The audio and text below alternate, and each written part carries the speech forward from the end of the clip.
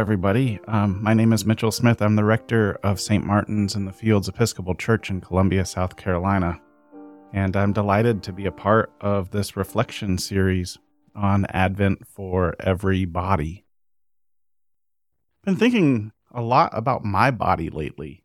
I am a former college athlete who is now into my 40s. And I have a son who is a professional athlete, who is a professional cyclist. And it has become very apparent to me in my life, the things that my body used to be able to do that it can't do anymore. And I've been thinking about how that changes my motivation for the activities in my life and for where I find joy in those things. I used to be a college swimmer, and my ideal joy was to finish first.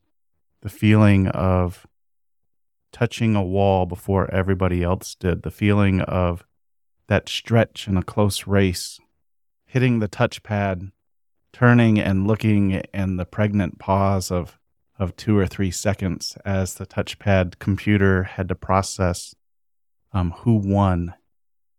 And that joy when you saw your name, your lane go up in the first place spot. That used to be the height of my joy. And it used to be something that I thrived on, something that I worked towards, something that I was very proud of. I was proud of the body that let me do those things. Recently on a bike ride with my son as we were going up a hill, and he sort of danced on the pedals away from me. I remember looking at him and then looking down at my heart rate monitor and realizing that my heart rate was at 199 beats per minute. And I literally felt like I was going to die as the snot bubbles formed in my nose. And I thought, this is not fun anymore. This is not enjoyable. Don't get me wrong, I love watching my son dance on the pedals and ride his bike in the way that he does. But for me, as a dad, it was a terrible experience. The cramps, the finishing fatigue, the taste of lactic acid in my mouth. There was nothing about that bike ride that said fun to me. I realized that a lot of my joy in competition is simply gone. When I realized this, it took a minute. My bike sat in the garage for weeks, gathering dust. And I had to figure out what my motivations were for doing things with my body. Doing things, active things. If I'm not doing it to win, why was I doing it? And reflecting on that, I remember a conversation I had with Catherine Jeffers Shorey when she was presiding bishop of the Episcopal Church. We were on a jog together, and she told me she believed in the act of praying with her body and praying with her breath.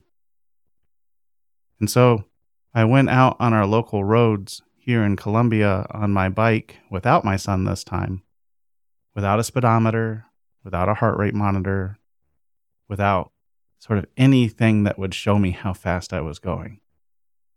And I remember pedaling and breathing and thinking about the act of praying with my body, praying with each breath, praying with each pedal stroke, breathing in good air, expelling bad, and thinking about my body as a vehicle for prayer and a vehicle for God's grace, and taking joy in just the simple act of movement.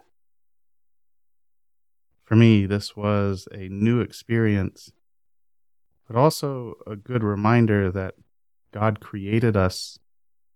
God breathed life into us so that we might experience joy through the everyday realities of God's creation.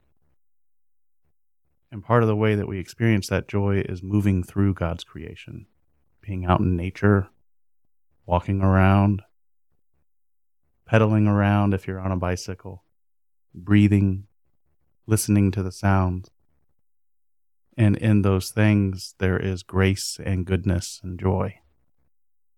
In this Advent season, I commend to you that Advent for every body does not imply a body type or a strength or a speed, but simply our bodies. And that God desires us to experience the world around us through our bodies, through our movement, through our physical gifts, whatever those may be. In that experience, we're able to see God's work in creation all around us, in the trees, well, just in everything.